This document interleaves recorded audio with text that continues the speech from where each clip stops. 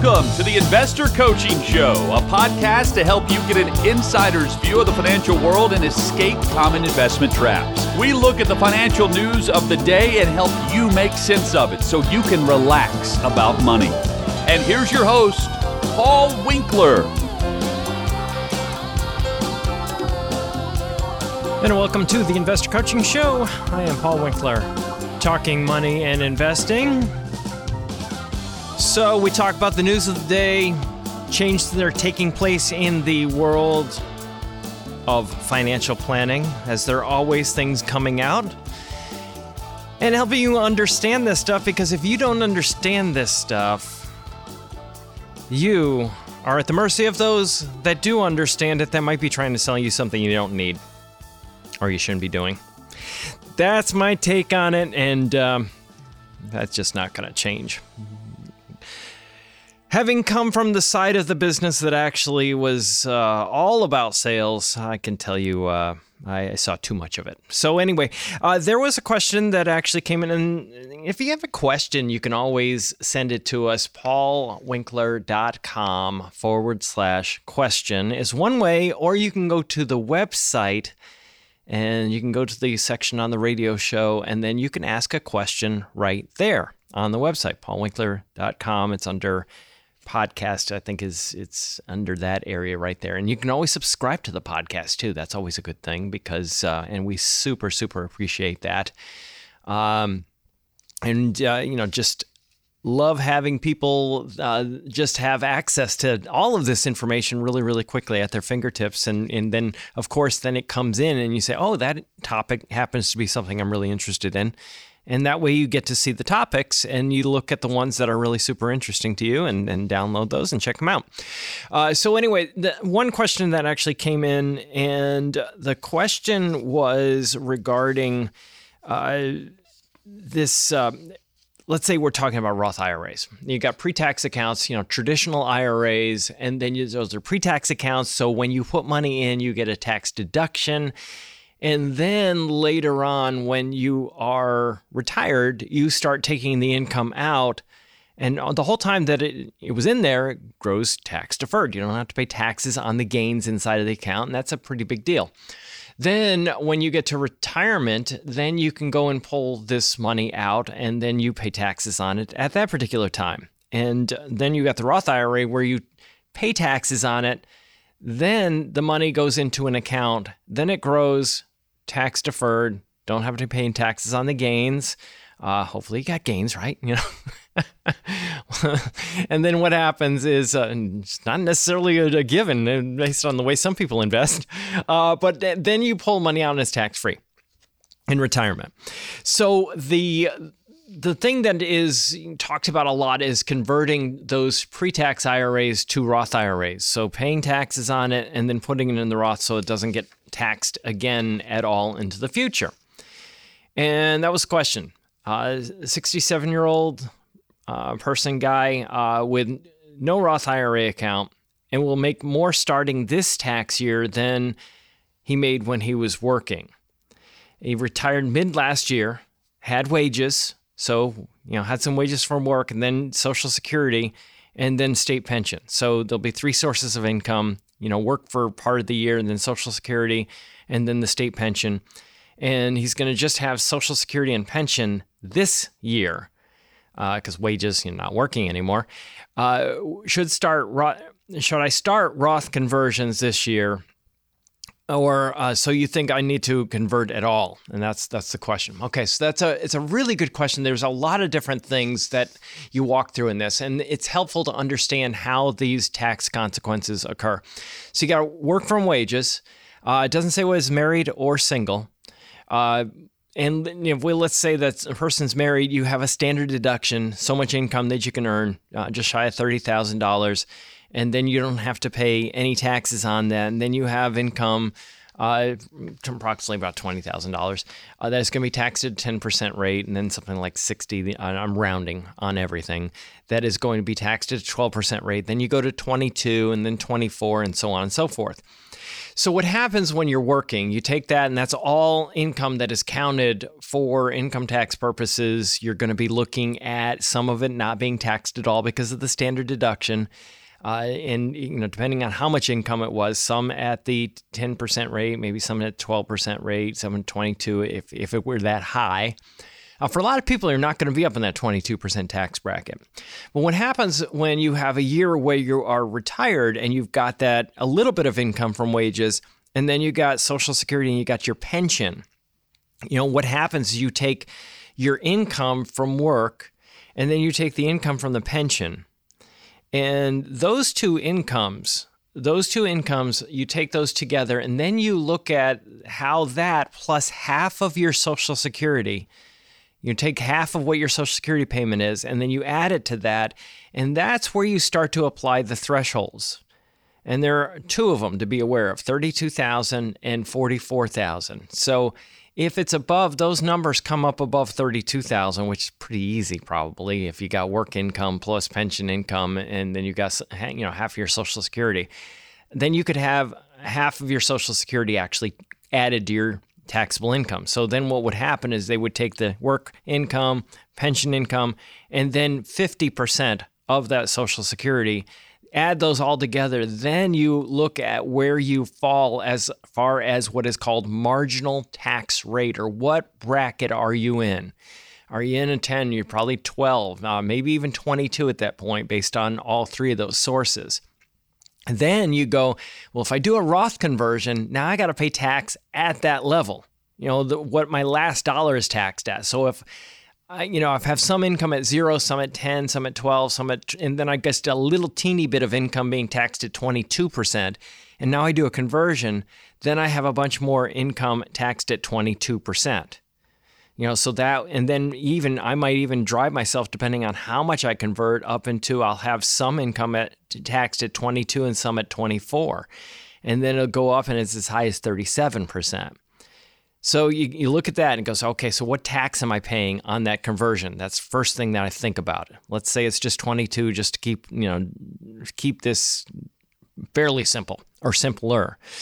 Then what you look at is, okay, now if those three numbers, income, pension income, plus half of Social Security exceed $44,000, now you got up to 85% of that Social Security subject to tax.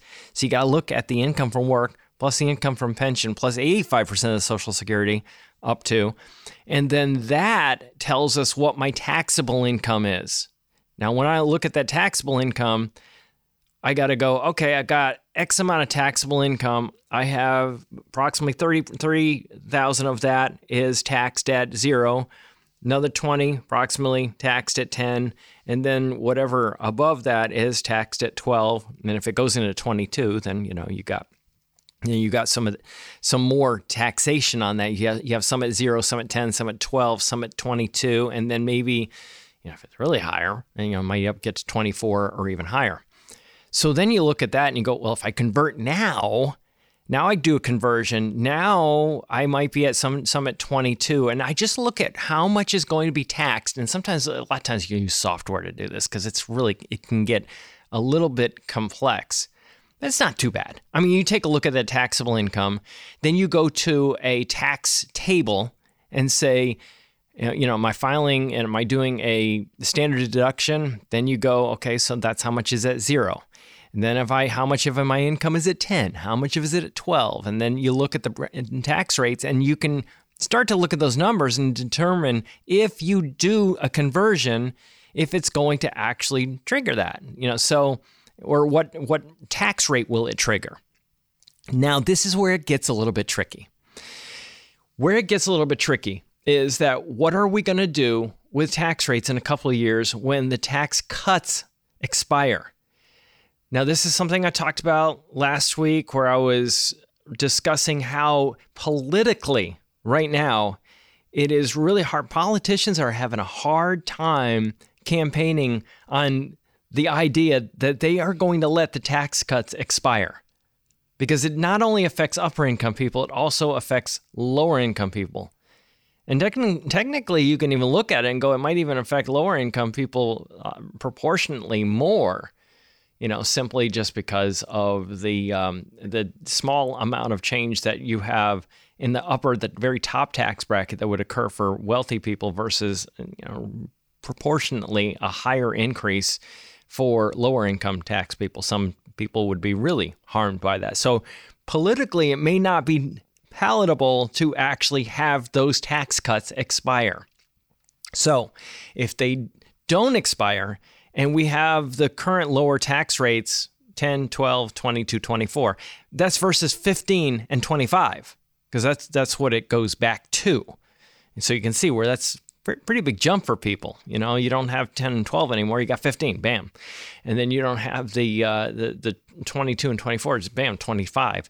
If you look at that and you go, okay, if that doesn't expire, then we would look at what would be the likelihood, or how much will my account likely grow up to the point where I have to take distributions, required minimum distributions.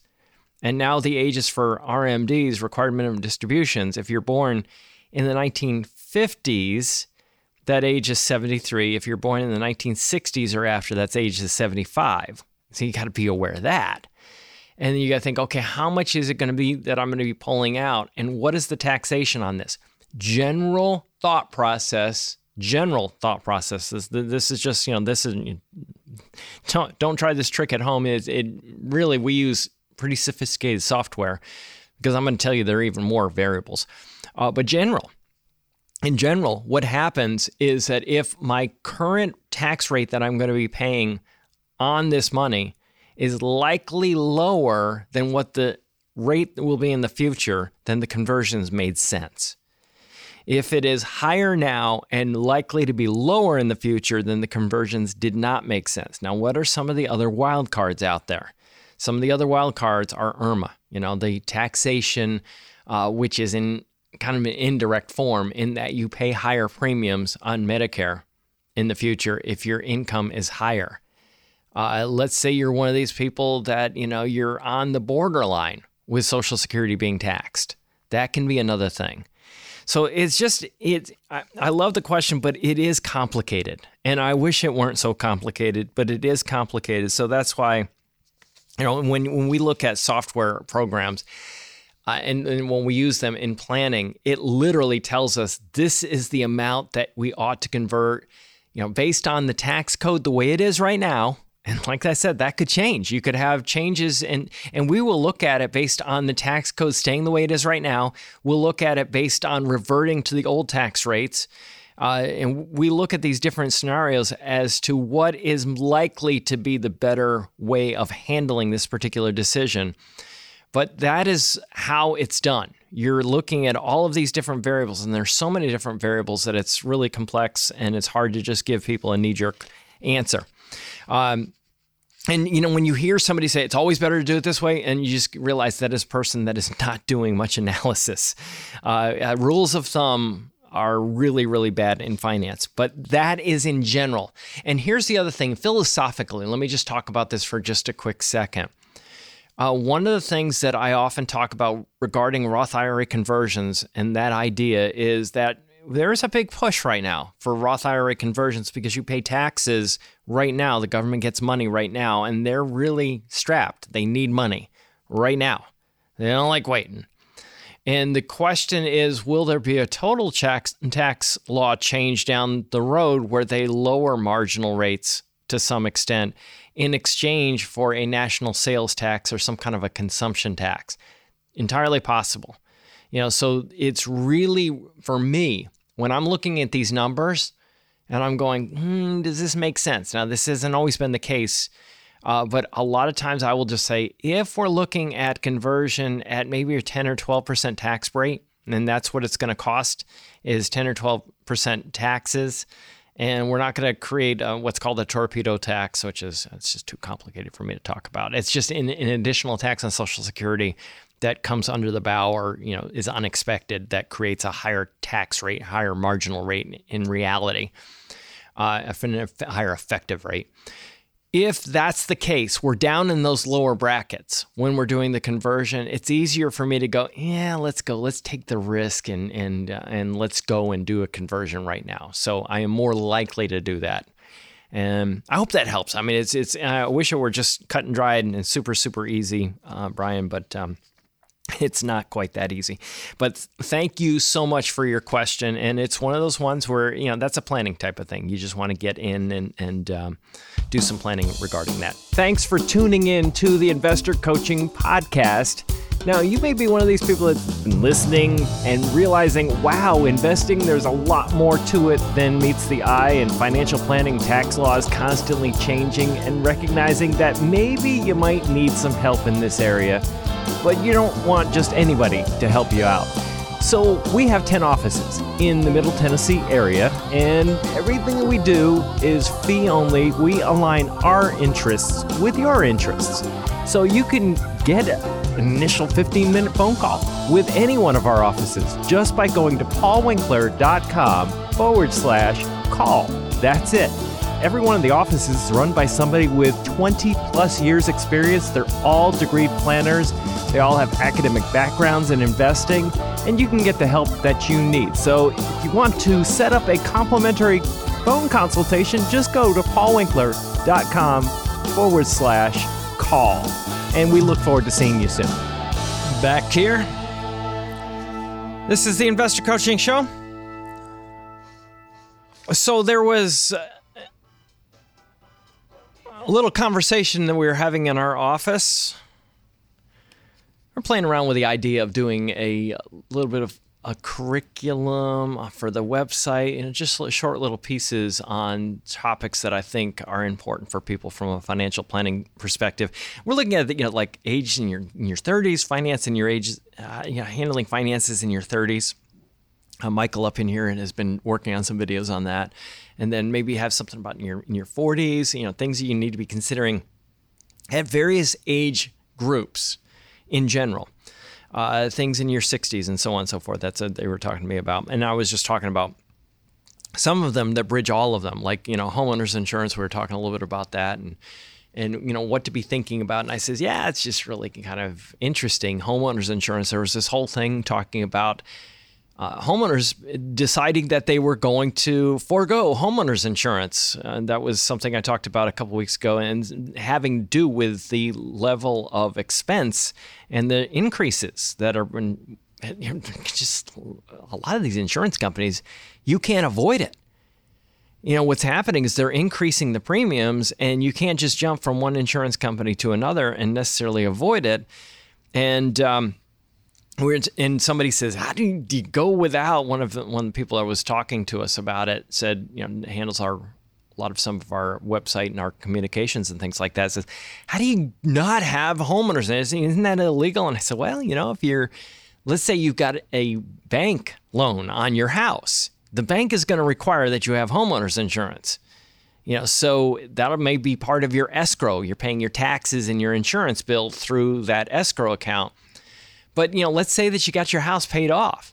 Nobody's going to tell you have to have homeowners insurance on that.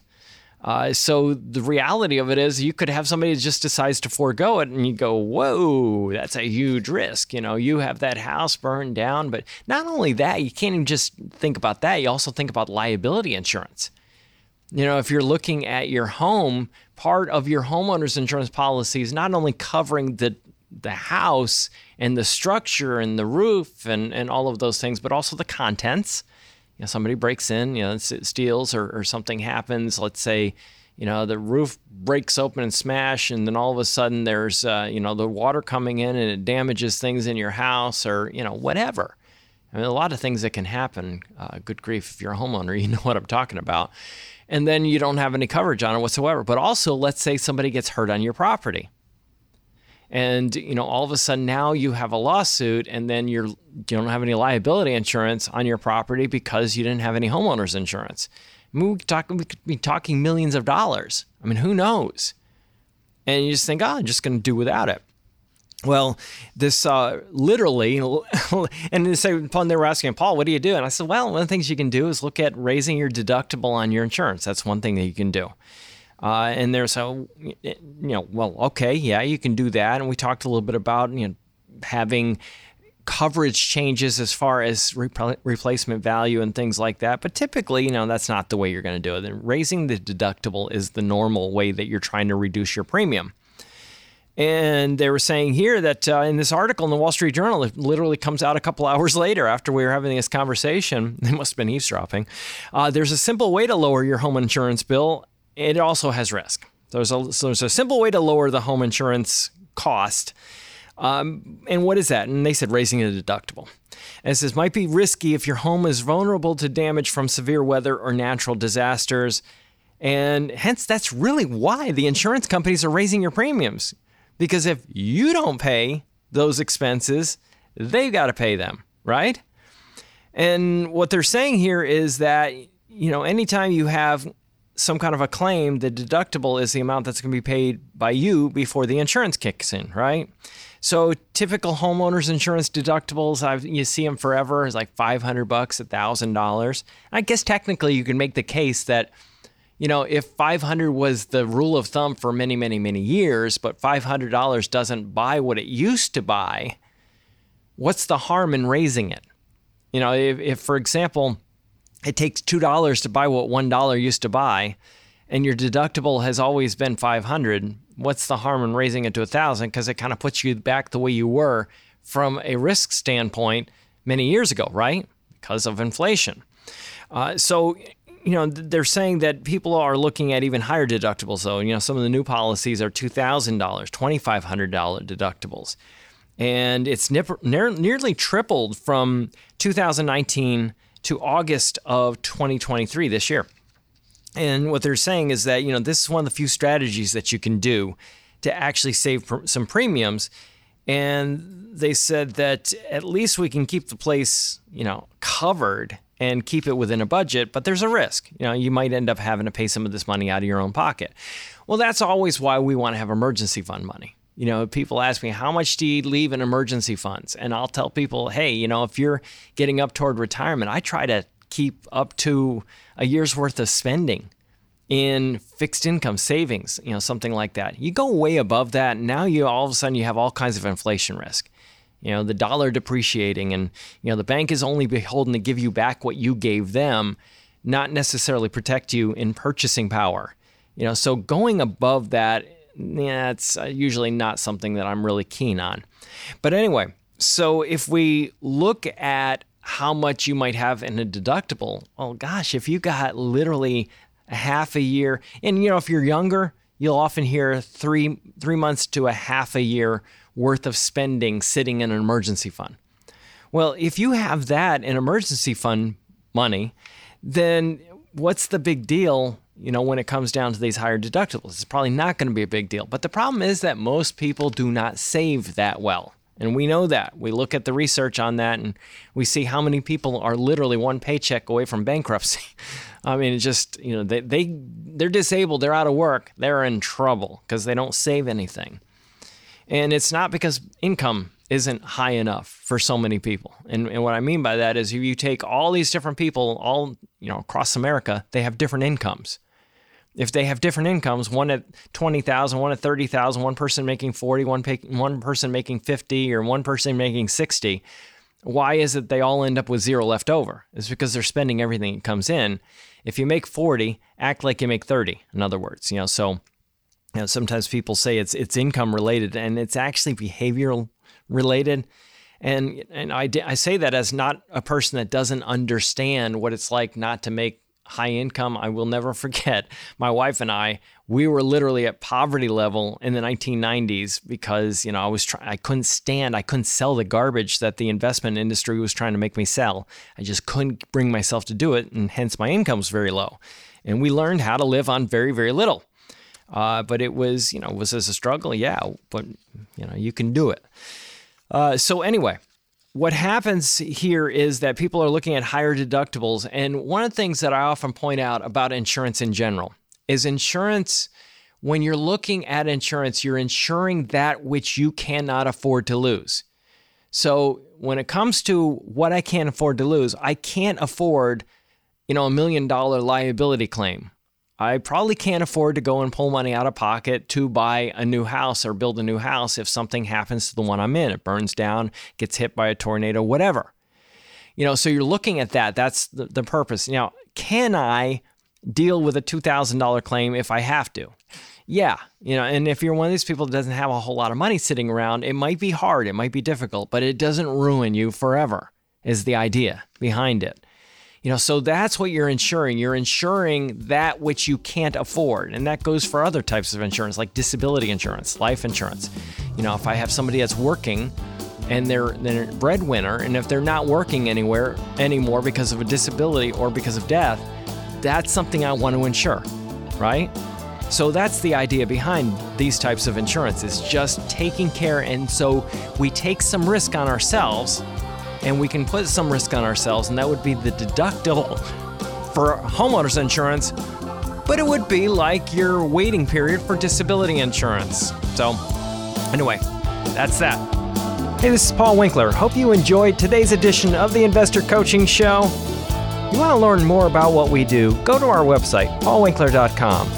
You can watch some of the videos there, and if you're not already a client, you can set up a free initial consultation. Until next time, I'm Paul Winkler, reminding you that I believe that more educated investors are more confident investors, and confident investors are more successful investors. Have a great one. Advisory services offered through Paul Winkler, Inc., an SEC-registered investment advisor. The opinions voiced and information provided in this material are for general informational purposes only and not intended to provide specific advice or recommendations for any individual. To determine what investments are appropriate for you, please consult with a financial advisor. Paul Winkler, Inc. does not provide tax or legal advice. Please consult your tax or legal advisor regarding your particular situation.